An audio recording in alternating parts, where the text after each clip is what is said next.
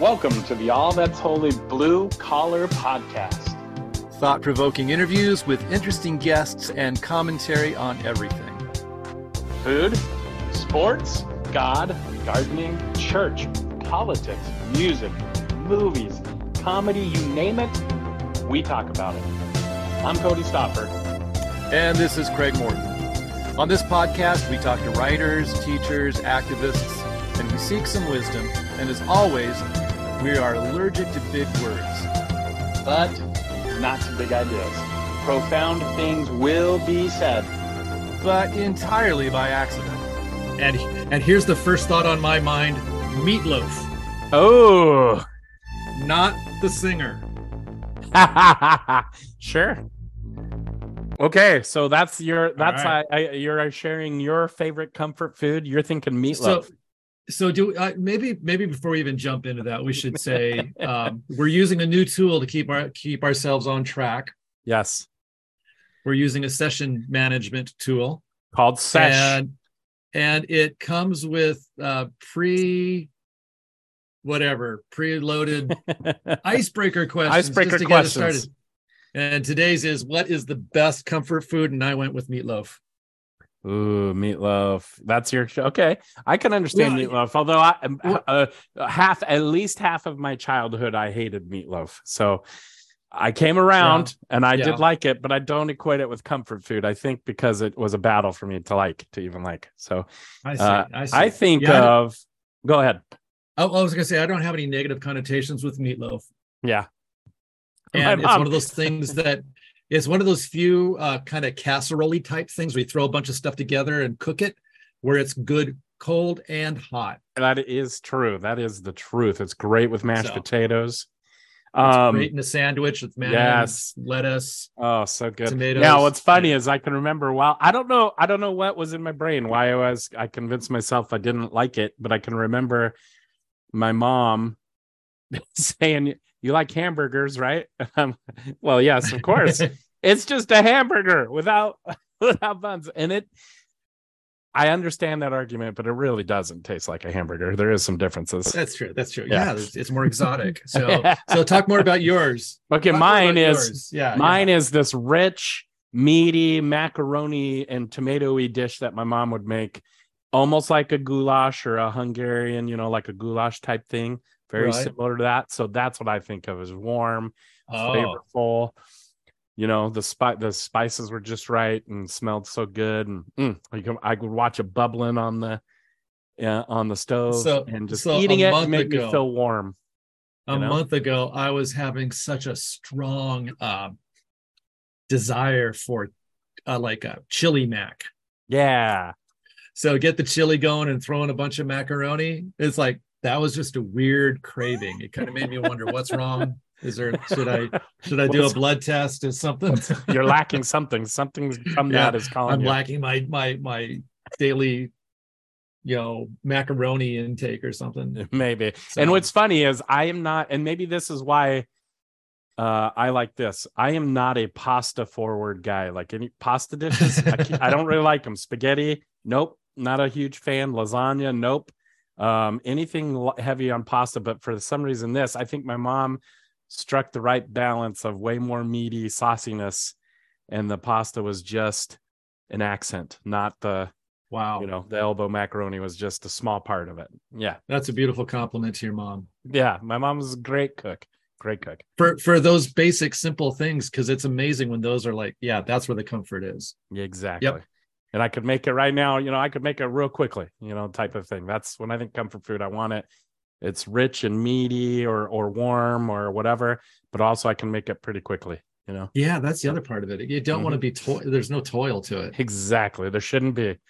Now, generally I would agree with that, except one time I made this lovely meatloaf with a bacon weave wrapping. Ooh, yeah. And so throw it into the oven as the bacon cooks. It all seeps in there, and it tightens as the bacon shrinks and holds the shape. That was some good meatloaf. That would be good. One of those. That sounds good. Yeah. Nice. So, okay. Well, there we go. Right. Ice has been broken. I'm hungry now.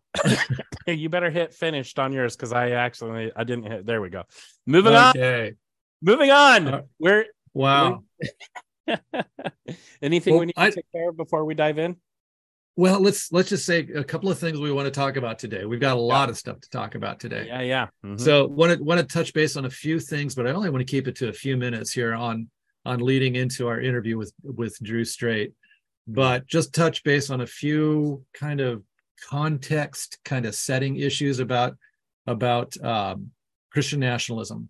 Yes. And then when we get toward after the interview, we want to touch base on some of the stuff going on with what's going on in Asbury and say our own point about what's going on there and things we've read and things we've heard. Yep. And it's kind of exciting to actually have the idea of a revival, revival actually being a news item on major news channels. I mean, every day I'm revived. I wake up, I open my eyes, and nobody reports on it. So nobody's like, but Craig is awake again this morning. So this is a different kind of revival. So I like it. Yeah. Cool. Okay. So, well, diving in then. So we're continuing on with the Christian nationalism. We have Drew Strait interview coming up, part 1. This will be another 2-parter.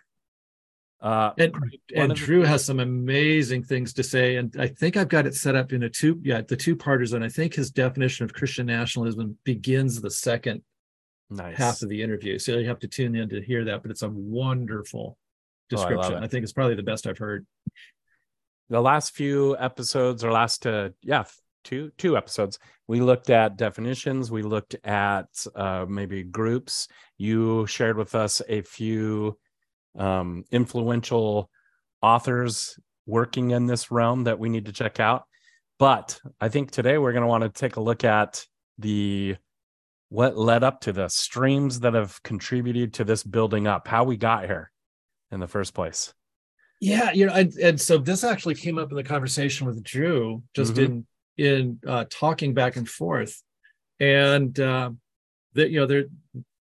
was. I want to say a little bit more about it at the end of this, but during our conversation, mentioned a book that was written back in the mid-90s called Bowling Alone by a political scientist, sociologist by the name of Robert Putnam. Mm-hmm.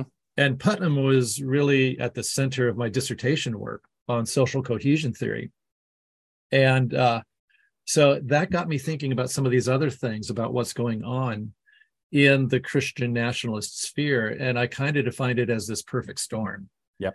Now, the perfection of a storm isn't that it's really pretty and has a nice rainbow. All right. The idea of a perfect storm is that different fronts gathered to create a once in a lifetime or a very rare kind of periodic collision of all these different forces. Right. And the book Perfect Storm, which is about the sinking of a fishing boat, kind of describes what this definition of perfect storm is, and it creates this what's the word, kind of catalytic kind of mixing of these different things that becomes greater than the sum of its parts. One of the things that's disturbing is the Department of Justice, through the FBI, as well as independent watchdog groups. And one of the ones that I've looked at frequently is the Southern Law and Poverty Justice Center.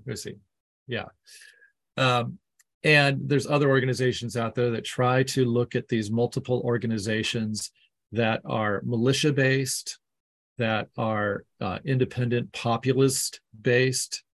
And, one of the things that the FBI does with their threat assessments is they're looking both domestically and internationally. Right.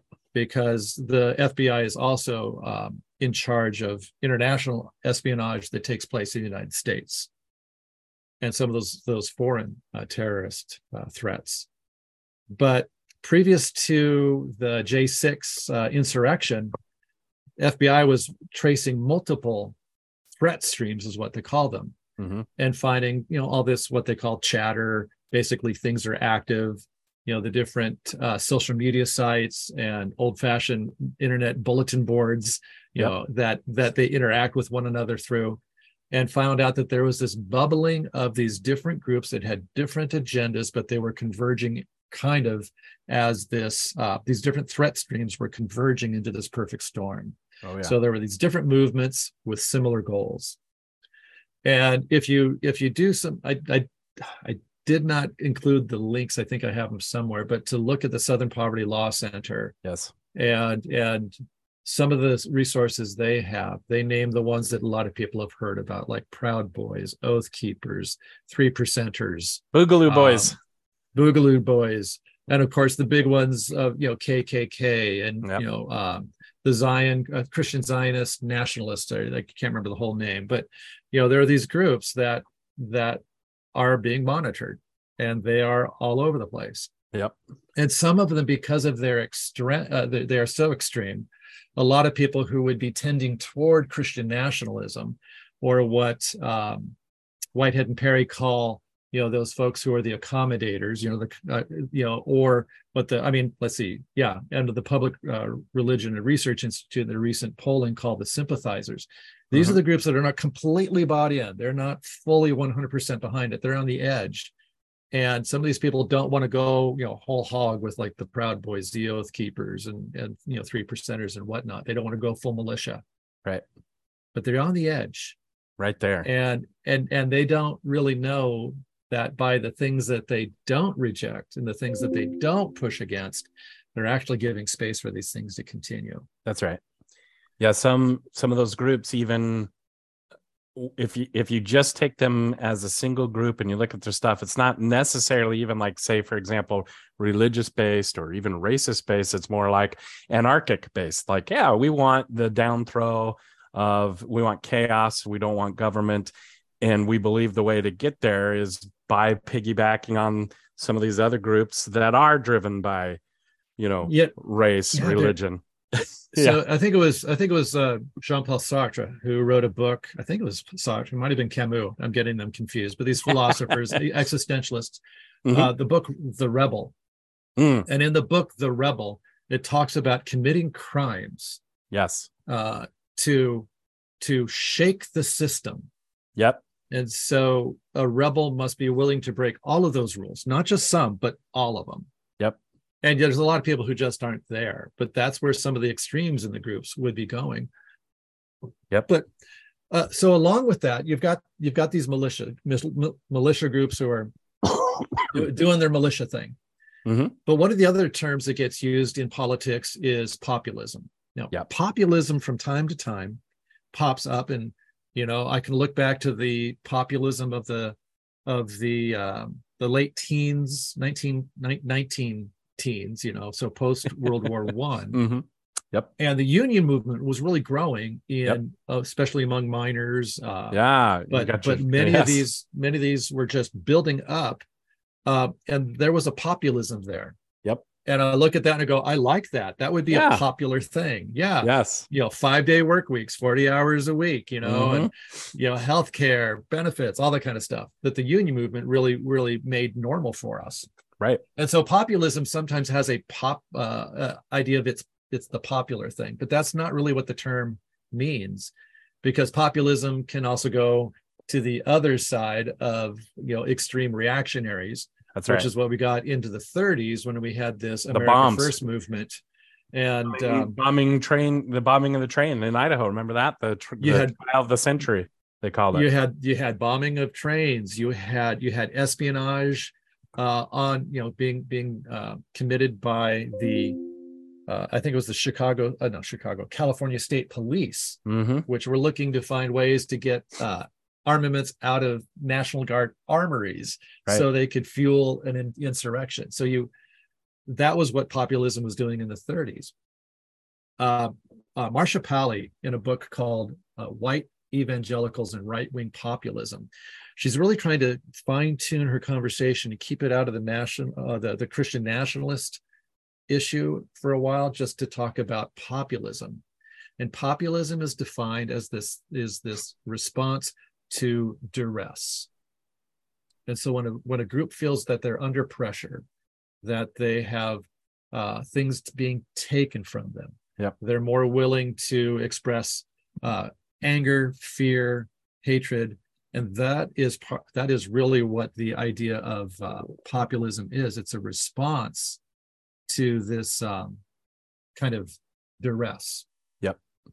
And so you've got populists who are kind of politically sensitive to pressures of employment. Well, I don't want immigrants coming and taking my job. It has concerns about who the specialists are who run the society. And so there's a fear of the elites. So Right. whether they be educated, political, wealthy, the elites are to blame because we're being left behind, we're being left out.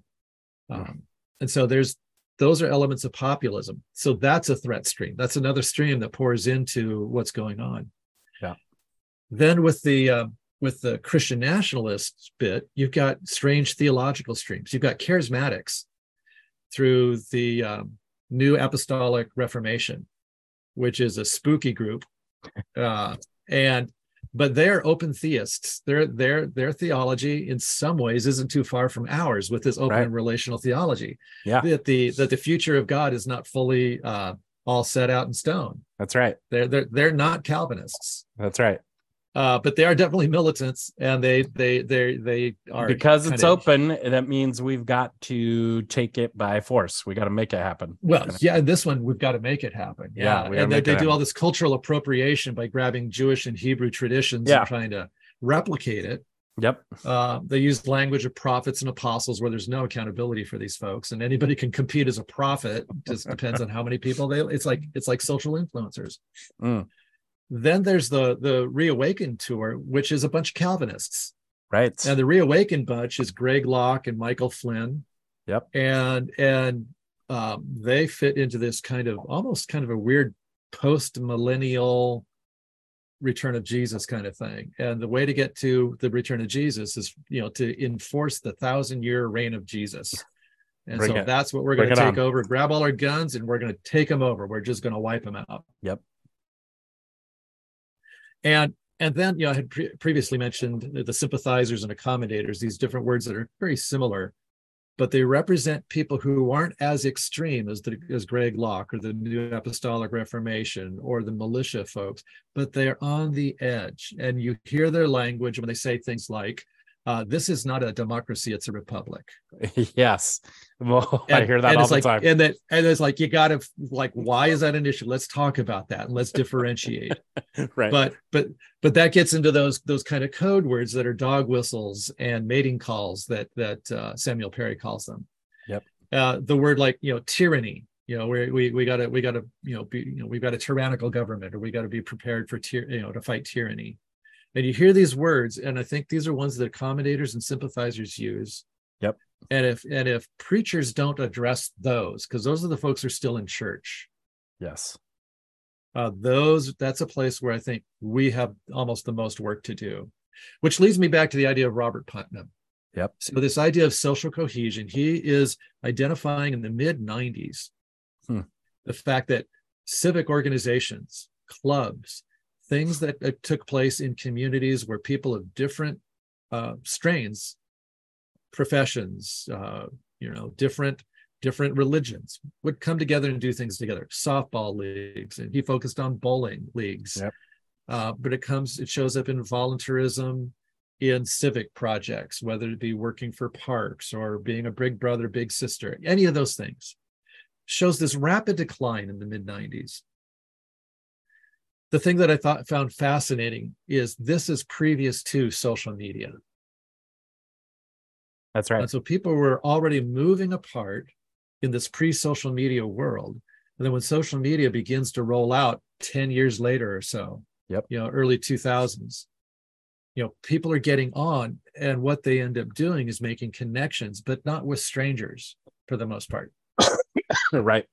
They make connections with similar thinking people. That's right.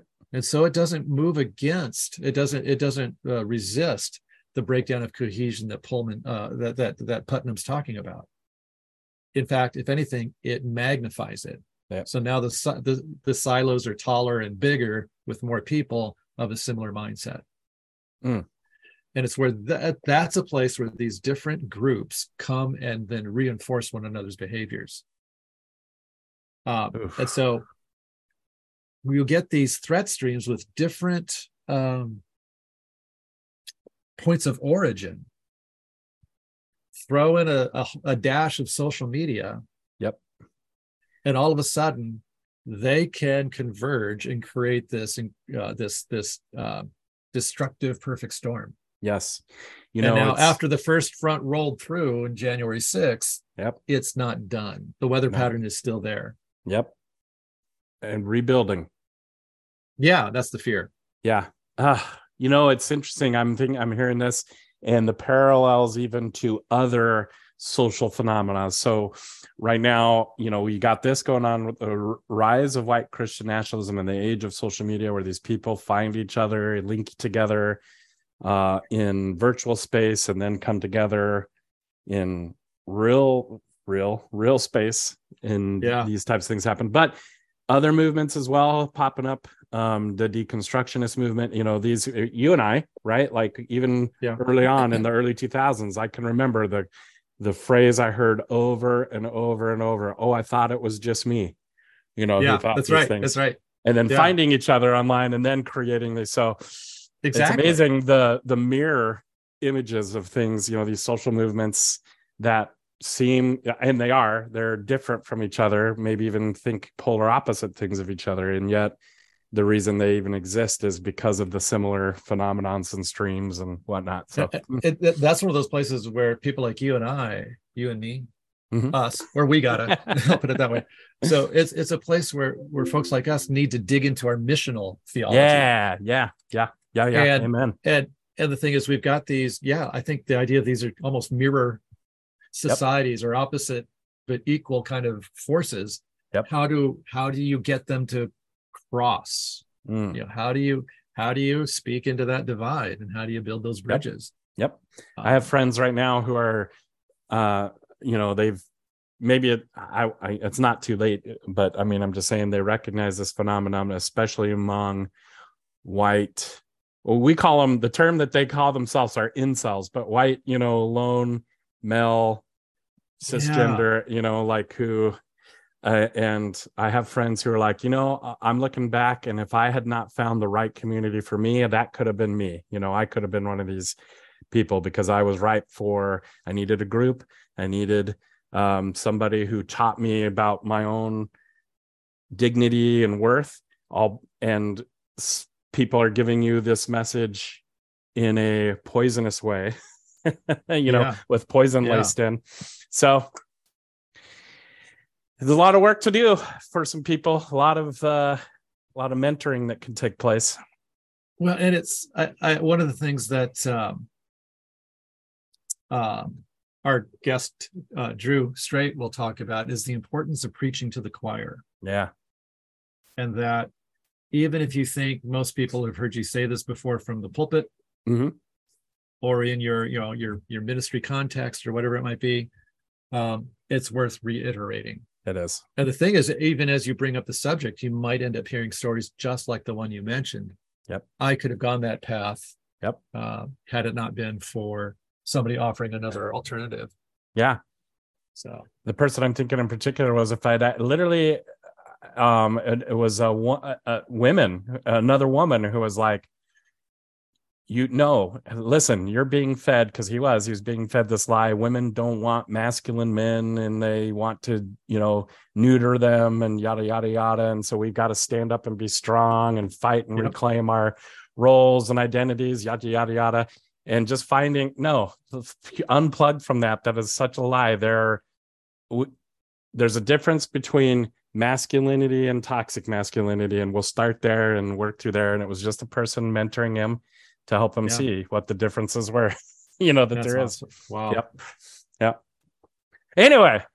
All right. So, hey, let's take a little break here and jump into our conversation with Drew Strait. And, one of the things that's fascinating is he's going to go ahead and tell us a little bit about where he came from and his kind of evangelical past. And it's a great story. It's interesting to see where he ended up and how he got there.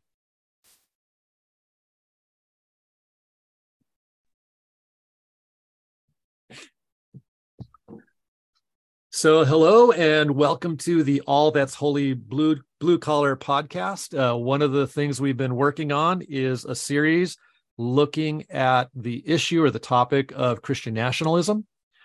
And along with that is not really like, gee, what is this? But ways to actively prepare ourselves to resist that movement as it rises. And one of the things we want to do on this podcast is become familiar with the topic. What is this thing we call it, that is being called Christian nationalism? But from a pastoral perspective, how do we participate in the resistance? Because there's plenty of prophetic voices that are making statements, and there may be feelings that turn into anger, and the resistance becomes fighting when it's not necessary. But what is a pastoral way that includes developing relationships, how to speak, and maybe even to help kind of shine a light on what Jesus is really about and help people find that. And so today we're having a conversation with Drew Strait. Drew is in an enviable position of helping to shape present and future Christian leaders who can be cast out into that wild world of ministry in local parishes and congregations. And we're kind of curious about how does Drew's interest in Christian nationalism, how does it interact with teaching? And behind that, who is Drew? Well, first we'll get into that. And Drew is a professor of New Testament at, I was going to say Associated Mennonite Biblical Seminaries, but it's not called Associated anymore. It's Anabaptist Mennonite Biblical Seminaries in Elkhart, Indiana. So Drew, thank you for spending some time with us. And jumping into that, is there any other aspect of your introduction that you would want people to know? And otherwise, we'll probably pick some things up as we go into the conversation. Yeah, thanks for having me, Craig. I think some more things will come up as you ask me some questions about how I became a Mennonite. I'll try and share more about my background. Sure. So beginning with that, what is your faith background? How did you get from being wherever you were to wherever you are now? I mean, that could be a huge story, I'm sure. Yeah. But what was your faith background? What's your pilgrimage been? What are some decisive turns in that path? Yeah, well, I'm very much a child of the Pacific Northwest. I grew up in Spokane, Washington, and I was actually baptized Catholic as an infant, but raised United Methodist on the north side of Spokane. And that Methodist church had a big impact on me in terms of teaching me about prayer and an awareness of God. But it wasn't until 7th grade when I went to a Young Life camp, which is an evangelical youth organization, parachurch organization. And at that camp, the life and teachings of Jesus became deeply personal to me. And I would say from that time through college, I became broadly lowercase e evangelical. A personal relationship with Jesus was my entire understanding of what Christianity was. It was important to me. It had a huge impact on me.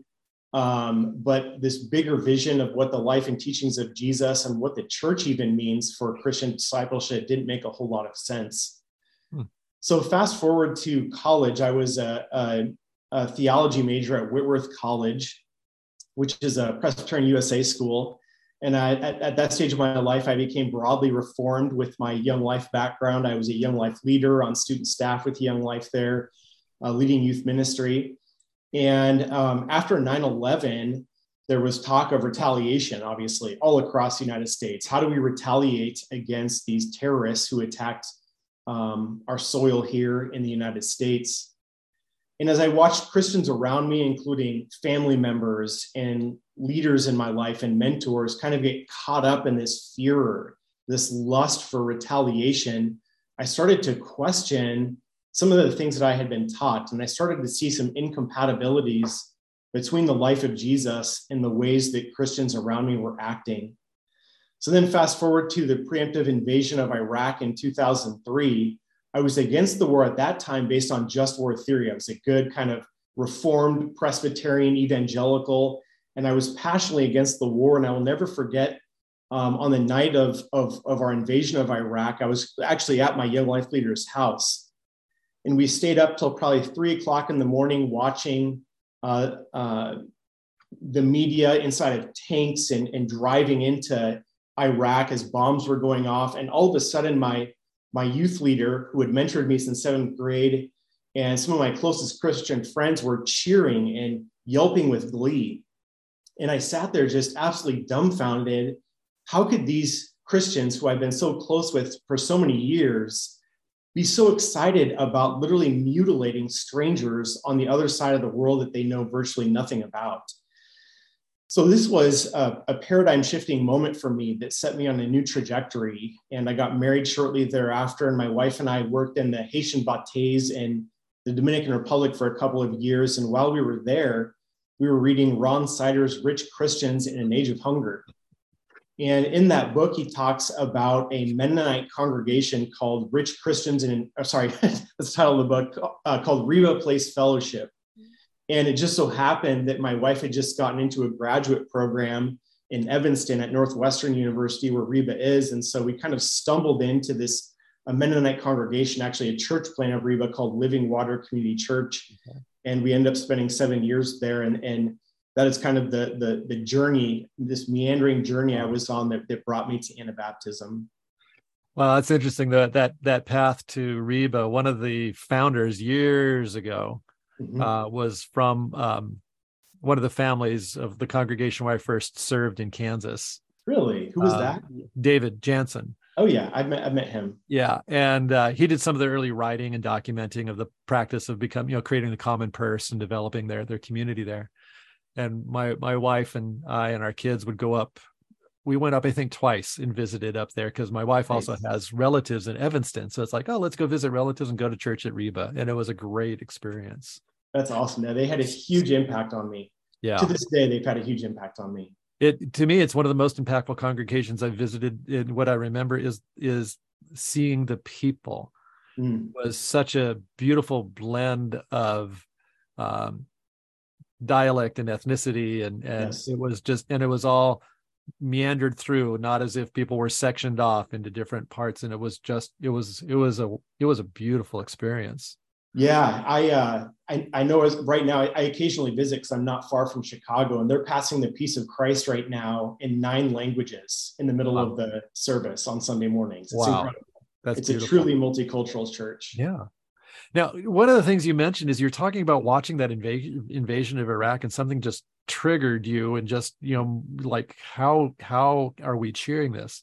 What do you think gave you that kind of sensitivity to pick that up when others around you weren't? I mean, that kind of must have been like an alienating or isolating kind of feeling. Yeah, at the time I had been doing a fair amount of thinking about xenophobia, actually. I'd done a little bit of travel. I'd been a little bit fortunate, and my dad had some health issues when I was in junior high, and my parents decided we don't know how long he's gonna have to live.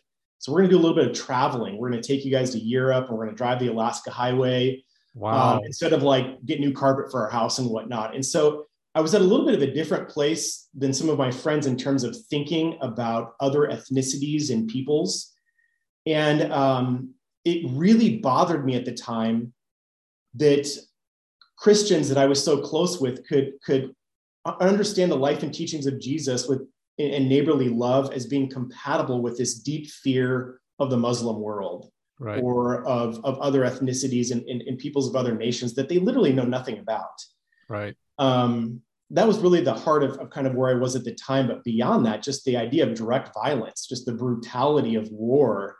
How can an entire nation become so quickly captivated by this idea of violent retaliation that resulted in over 100,000 innocent civilians being killed, murdered? Men, women, and children, including entire Chaldean Christian communities. Yeah. How do we get to that place? And at the time, I wasn't very sophisticated in terms of biblical interpretation, in terms of understanding the Gospels, but it sent me on a return to reading the Gospels in a much deeper way. And that's really what brought me to a place of realizing that when Jesus talked about peacemaking and nonviolence, I think he meant it. And I think he had a direct reference in the first century world as he was confronting the spiral of violence in Roman colonial occupied Israel. And around him, he saw also the freedom fighters who were wanting to organize and to fight back, and was not empowering them, to say the least, was diverting that attention, trying to divert that motivation into something much more life-giving. Absolutely. Yeah. Disrupting these patterns of violence. And these stories and these narratives and these biographies of Jesus, I think, have significant implications for how we think about the church disrupting these patterns of violence that are pervasive in our world even today. That I think there's a piece of that might want to pick up later in our conversation, because the stories that Jesus tells, and then the story of the early church who heard those stories or were close to them, moves in a similar direction of disrupting violence, not participating in violence. Yet we have this Old Testament narrative, at least as some will interpret it from the Hebrew Bible, that elevates violence and justifies violence, because so much in the Christian nationalism rhetoric references these Old Testament campaigns and the sense of dominion or dominionism. It goes back to like conquering Cana. Sure. It's like, well, yeah, no, and put the black. So that might be something to pick up maybe in a little bit. One of the ways that where I first became aware of you and your work was, I think there was a webinar from the seminary on the topic of Christian nationalism. And I'd been into it for a while, and it's like, oh, good, Mennonites are talking about this. Let's jump in. And so I became familiar with your work in this. But how did you get into that topic? I mean, it's not something you go, oh, I'm looking for a fight to, I want to go pick a fight. I'm going to find a controversial topic. Oh, this one looks good. I mean, yeah, that's a great question. And I don't mean to bring everything back to the Iraq War, but it really was such a paradigm shifting moment for me. When I came back from the Dominican Republic, I started graduate school and seminary, and then went on to do a PhD in New Testament. And much of my research really was focused on political idolatry and how ancient Jewish communities and early Christian communities negotiated political idolatry. And this ended up becoming the topic of my dissertation project, which is now published with Fortress Press, called Hidden Criticism of the Angry Tyrant in Early Judaism and the Acts of the Apostles. And I was really interested in how these marginalized religious communities could criticize the empire without saying anything critical, seeming to say anything critical at all. So how did they do this covertly? How did they do this carefully so as to not evoke repression or violent retaliation? Right. And so my dissertation being on political idolatry, I really wanted to continue to think about downloading this into congregations. How do we think about the church negotiating this today? And of course, with the election of Donald Trump, this became even more pressing, as I was seeing congregations either becoming co-opted by white Christian nationalism, or congregations feeling like they're powerless in knowing how to resist Christian nationalism.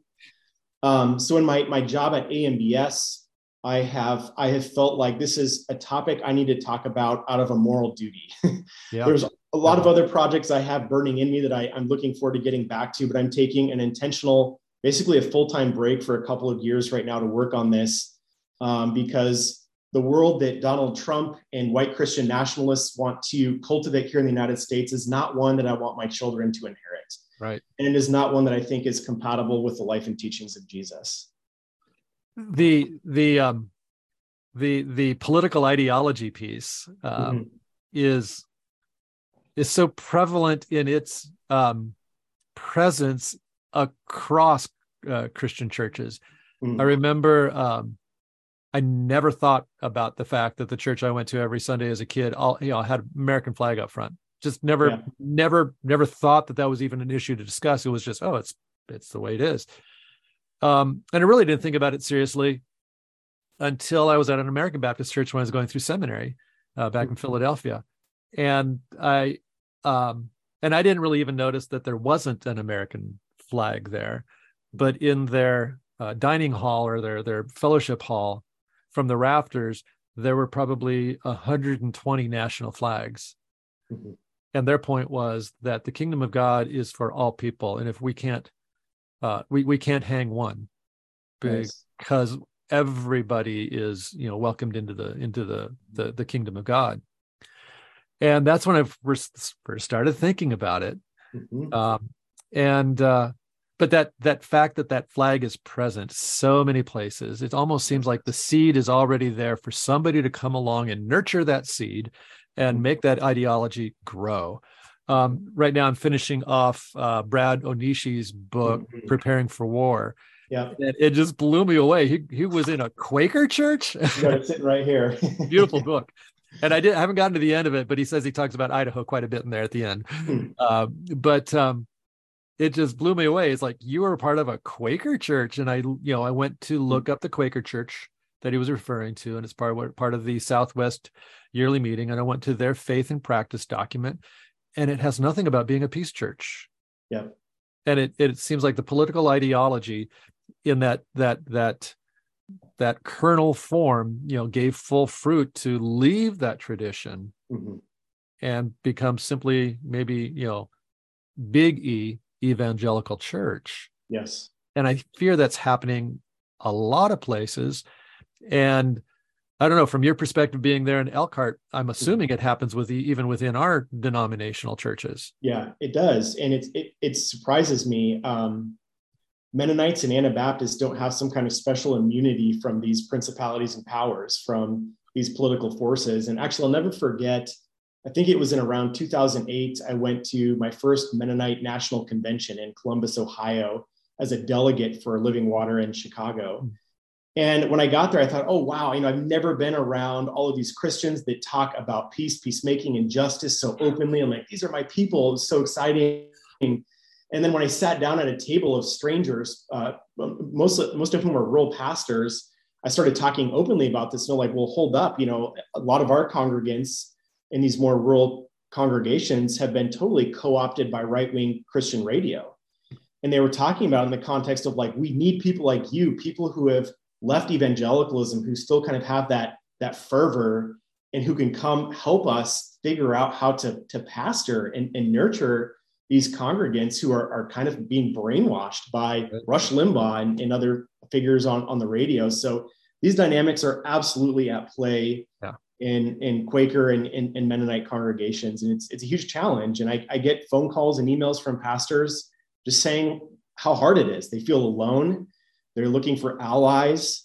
They're under significant pressure from family members and congregants and people who write checks for their own salary. And so if you come out too strong on it, there can be consequences. But if you don't do anything, there are also consequences. So it's a really difficult place to be.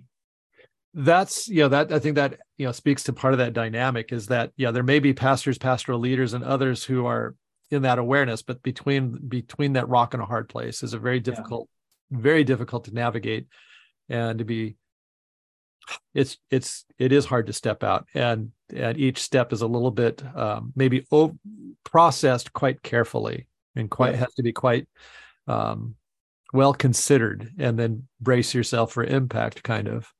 Absolutely. And this is where I think the work you're doing and others is so important, just to create spaces for pastors to share with one another, to support one another, to share wisdom about some of these so what questions, because so much of the scholarship that's being done right now on white Christian nationalism is really focused on defining it, putting it in historical perspective. Right. And this is incredibly important work. In some ways, it's step one to be able to define what we're up against. But it does, from my perspective, I do feel like we're behind the ball and lacking in effective strategies of protest. How can we non-violently challenge white Christian nationalism? What can pastors, what can congregants do? Not one of us can solve this challenge on our own. It's a massive challenge ahead of us. But how can we join together to build the kind of people power and have some strategic peace building with one another? I think you're onto something when it comes to working at finding that working definition of it. I mean, so Brad Onishi, Andrew Whitehead, Sam Perry, who else am I skipping? But you mentioned earlier before we recorded Pamela Cooper White. There's so many people who are writing so much good stuff. Gorski, just tremendous stuff, but it's from a political or a sociological lens. That's not pulling it into, what's going on in the local congregation? How do pastors navigate this?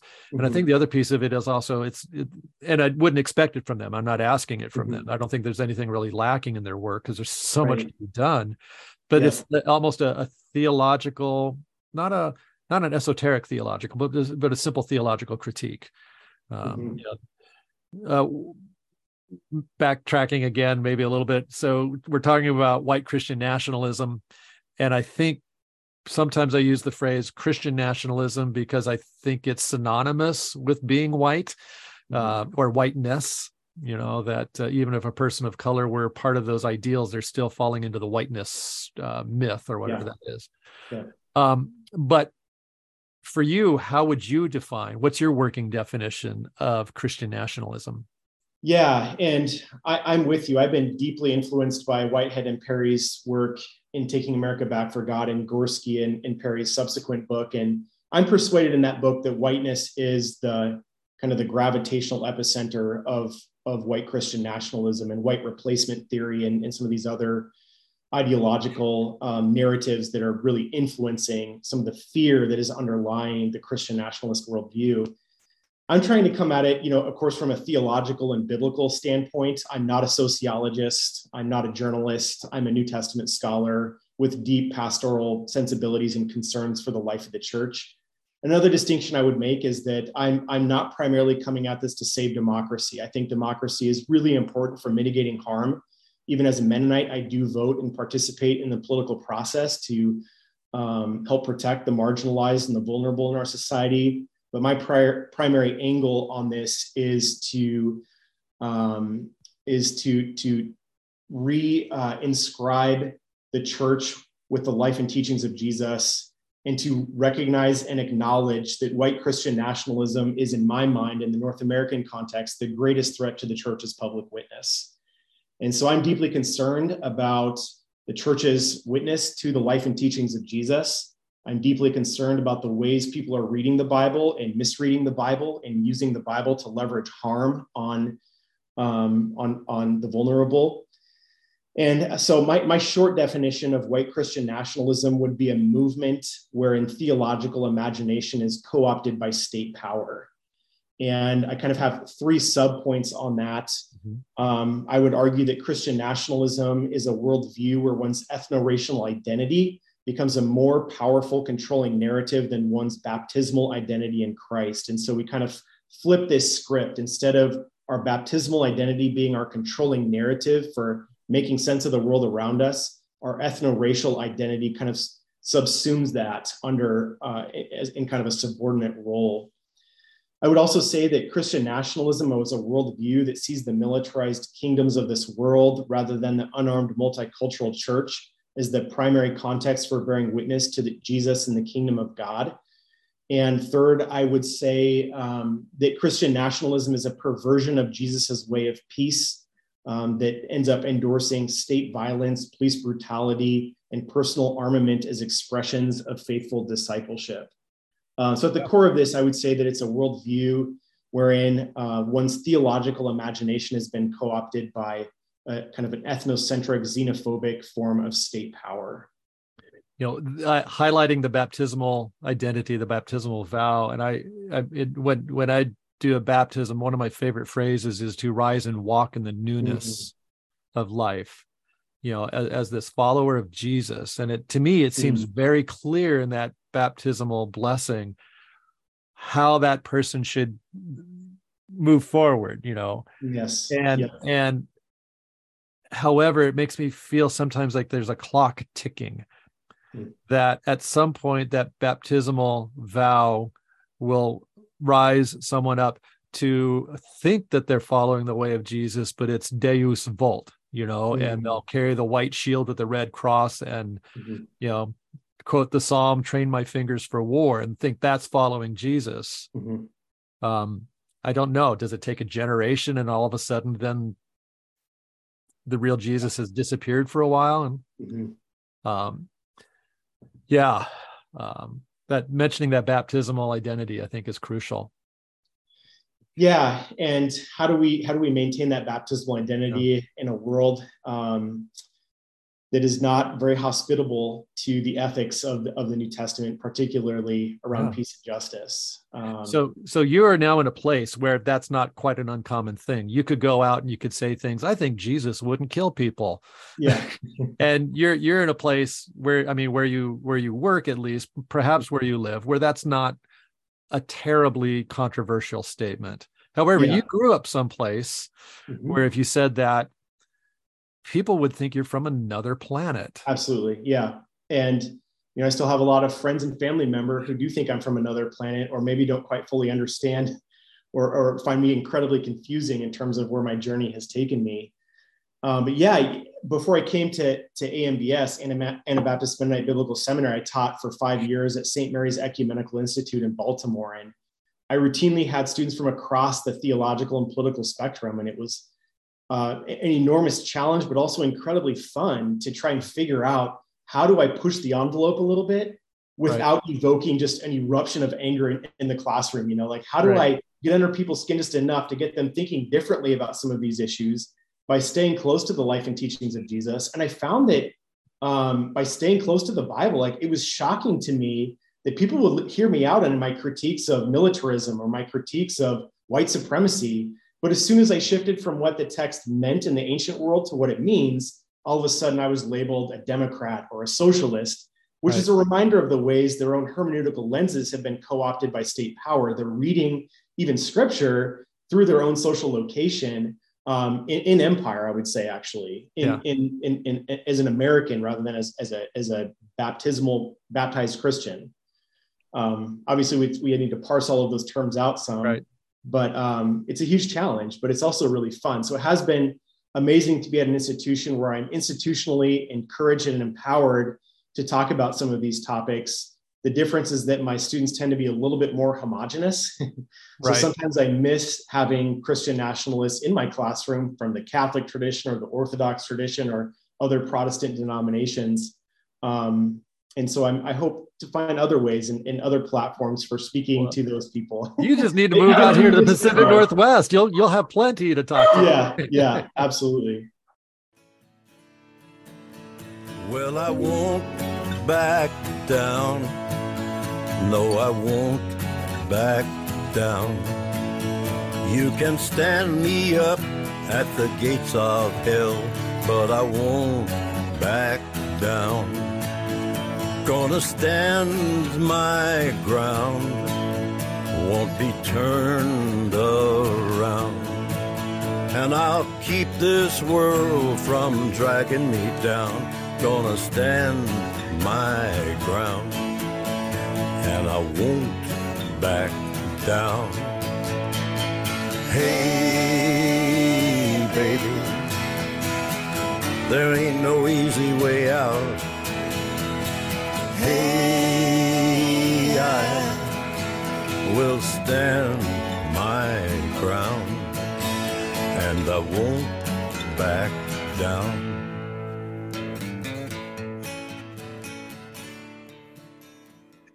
What an awesome voice. Yeah, man, Johnny Cash. What, so rich.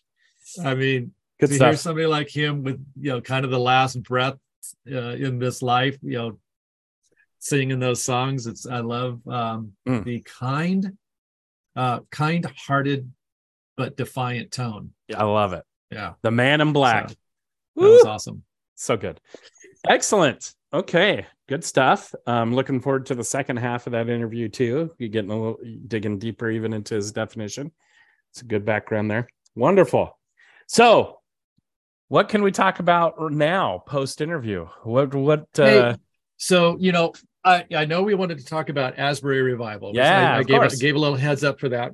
Yep. But I don't want to ignore a couple of things going on in sports. Yes. Okay.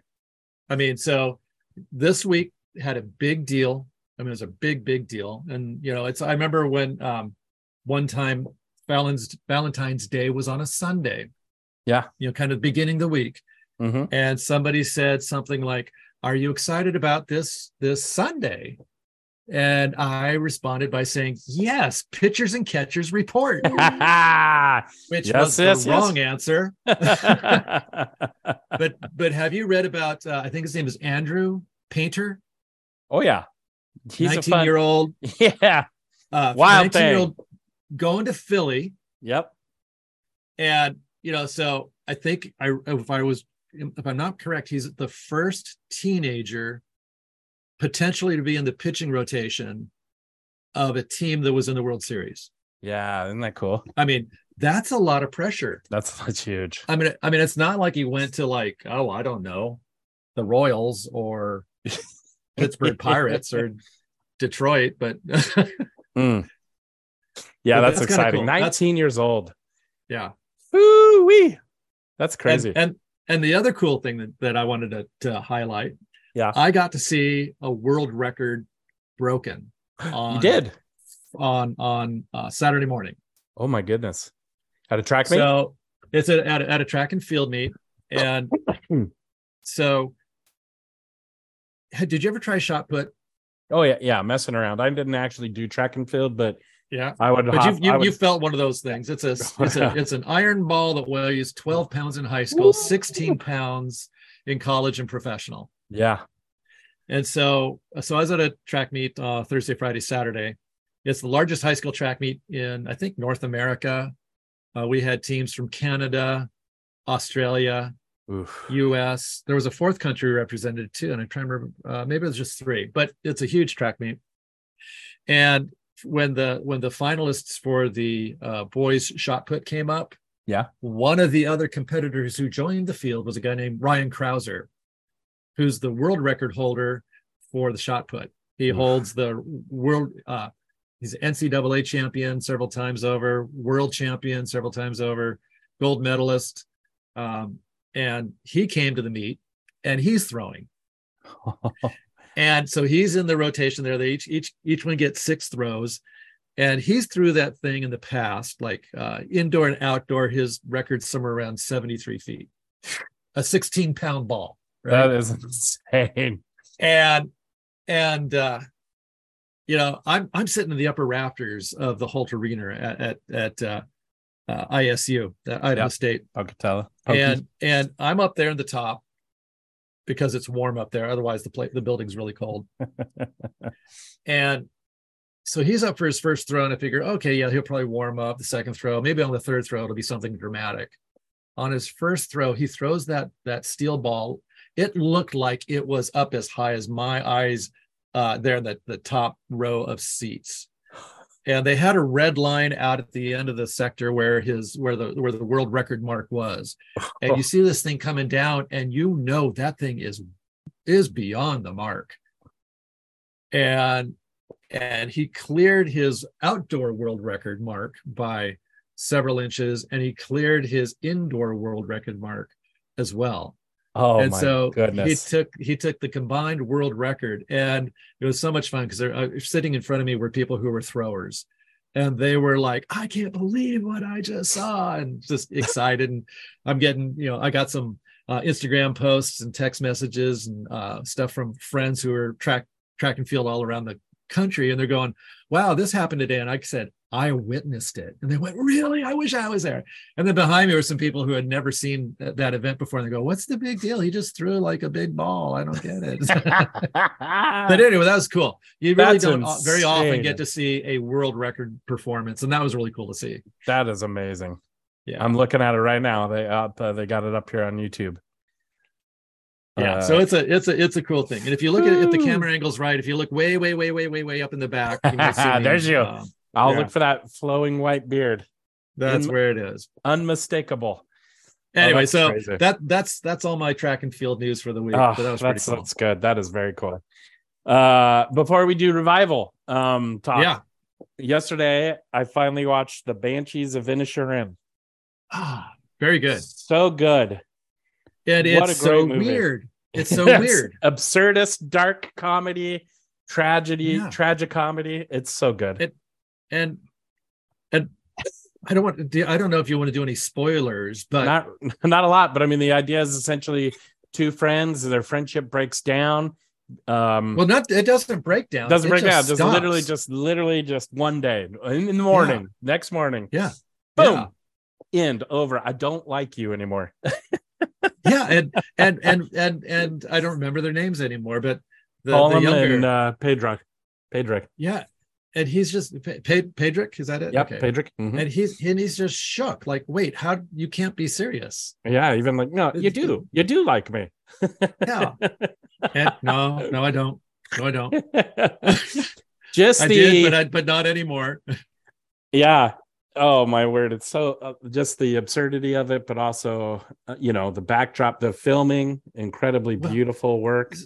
But the thing that caught my attention early on, without really, it's not even an issue. It's not a storyline, but it's a backdrop. Is they are on an island, and on the mainland is the Irish Civil War in the early 20s. Yep. Was it 1921, 22, something like that? Yep. It takes place 23. In fact, April 1st. He thinks it's an April Fool's joke at first. That's right.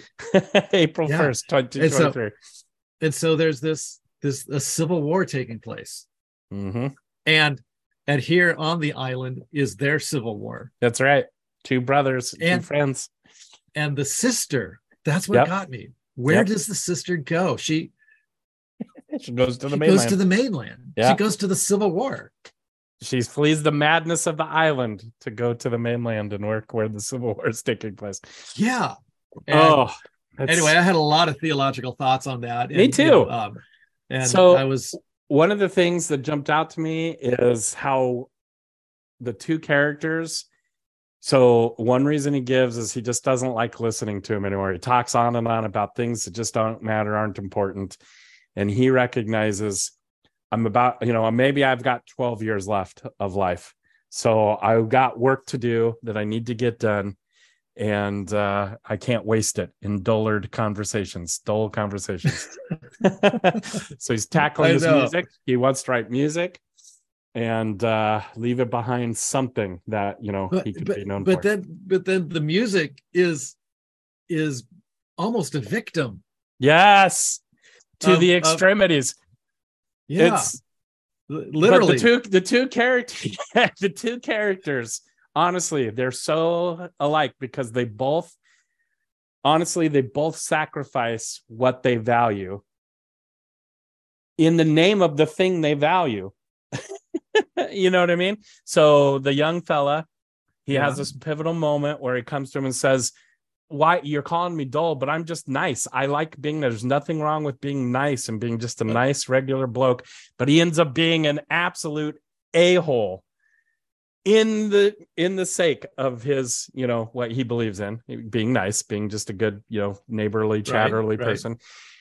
Flip side, older fella ends up sacrificing what he loves in the name of what he loves, this leaving behind the music, and it's insane. So I'm curious. Say some more about how the young man, Patrick. Yep. How was he behaving poorly? To begin with, he's not, but he ends up being. He does one. In fact, the one fella who really looks up to him and respects to him. His name's Dominic. He's a young guy. Oh, there we go. Yeah, that's where he. Yeah, doesn't have a lot going on himself. But he ends up telling him, I thought you were different than everyone else. You were actually, you were actually nice. You're not anymore. I don't even want to be around you. and I think but I think that came back to him. Yeah. And, yeah. So I think Patrick's not good at, he's not good at being mean. Yeah, that's right. But oh man, that's a good movie.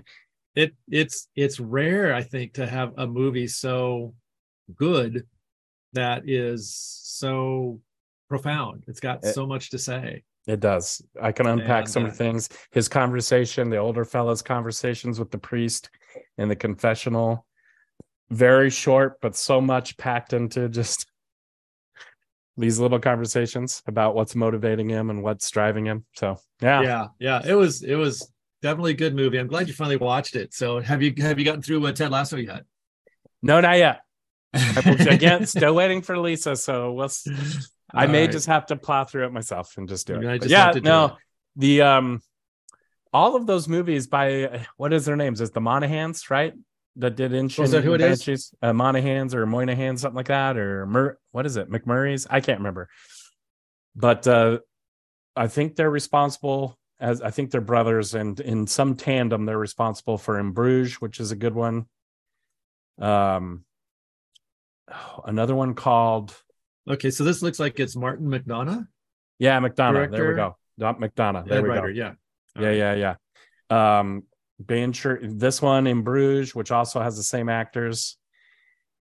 But another one with only he did 3 Billboards Outside of Ebbing, Missouri. Oh, Remember really? that one? Yep. Oh, So yeah. I it's forgot all about that these one. just total extremes people Yeah. go to, basically these extremes, absurdist extremes that people, it's so good. All right. So good. That, in fact, now that I know, I hadn't made that connection. It kind of makes sense with the 3 billboards. That's right. It's Exactly. like there's a I'd say theme there. There is definitely a theme, some themes That's cool. this guy likes to play with. Yep. Well, so speaking of extremes, Yes. that people like to go to, Okay. what do you think about revivals? Okay. In the United Revivals. Methodist Church. Hey, we got one going on right now at Asbury Well, I mean- College, not seminary. So, okay, so it's the college, but not the seminary. That's right. That's good to know. All right. That 'Cause helps a little bit. seminaries are what? Not revivalable? Yeah, no, it's too much. It's too heady. Yeah, no revivals. Okay. No, I'm just kidding. No, so revival taking place at Asbury College. I have mixed feelings it's been about written. revivals. It's been written about all over the place. A lot of Yeah. reactions, a lot of inputs. Me personally, I have mixed feelings. I'm always the wait and see type. So what comes out of it? What's the fruit? That's how I want to hold off and wait and see. I have my thoughts about these particular brand, because Asbury is known as currently within the UMC, they're known as a kind of anti-LGBTQ location. Right.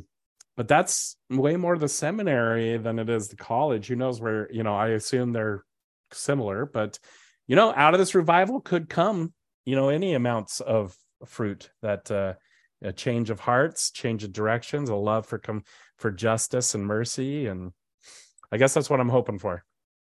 Well, and when I was reading something, and I can't remember now, I maybe misspoke earlier, if it was ex-evangelicals or the new evangelicals, but either one, it's this kind of deconstructed Christian faith that's still Christian, but it's kind of separated from the contemporary expression of evangelicalism. Maybe that right. It's hard to describe. Yeah. But they were there, and they were blown away by the authenticity. Yeah, I'm hearing the number, the way that queer folk were being affirmed. See, maybe it's being welcomed and being part of it without this got to pray the gay away. None of that. Yeah. Nice. And so it seems as if, if it takes, I guess, I think it was the president of the college who talked about, well, revivals are known in their fruit. That's right. What remains after the emotional aspect is done. Yeah. And I think that's key. But I also think the hesitancy, the reticence makes sense. I sent you a poem. Yeah, by a poet by the name of Jessica Ice. Yep. And she wrote about her fear of these things, right? Because of her experience having been on the receiving end of some of the trauma that gets imposed on people who are a little bit different. Yep.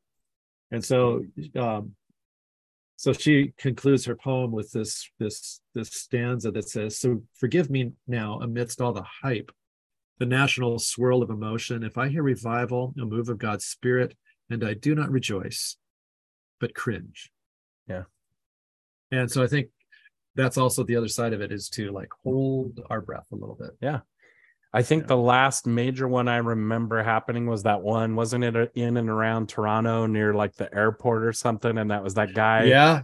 Todd Bentley or whatever was his name. And that was one of those groups that in their after events, actually became part of the New Apostolic Revival movement. Right. And so they're all part of that insurrectionist group. That's right. So to me, it's I want to see who And so far, I'm hearing that they're being very protective and not letting anyone co-opt it, for any brand or branch or whatever. Yeah, So, they're actually kind of watching the doors to make sure it's college students coming in. Yeah.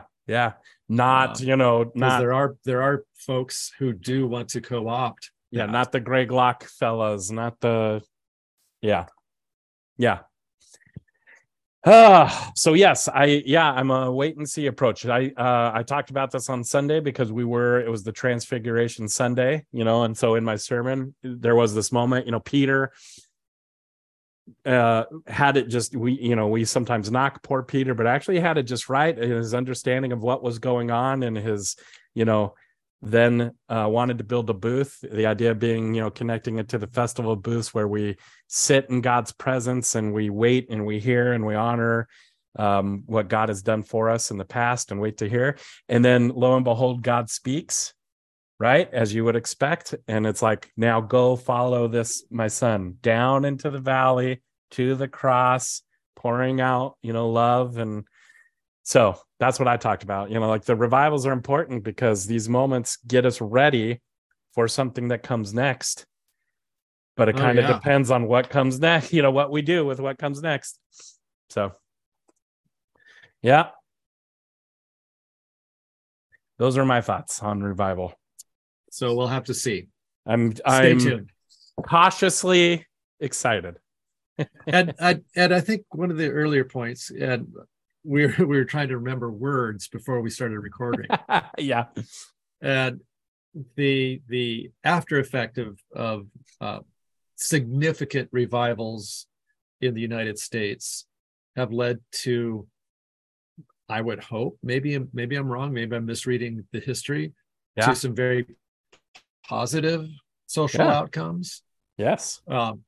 Maybe there were some other parts that we missed because we tend to miss our story almost intentionally sometimes. Oh yeah. But the after effect of the Second Great Awakening included women's suffrage. Yes, that's right. Continuation of the abolitionist movement. There it is.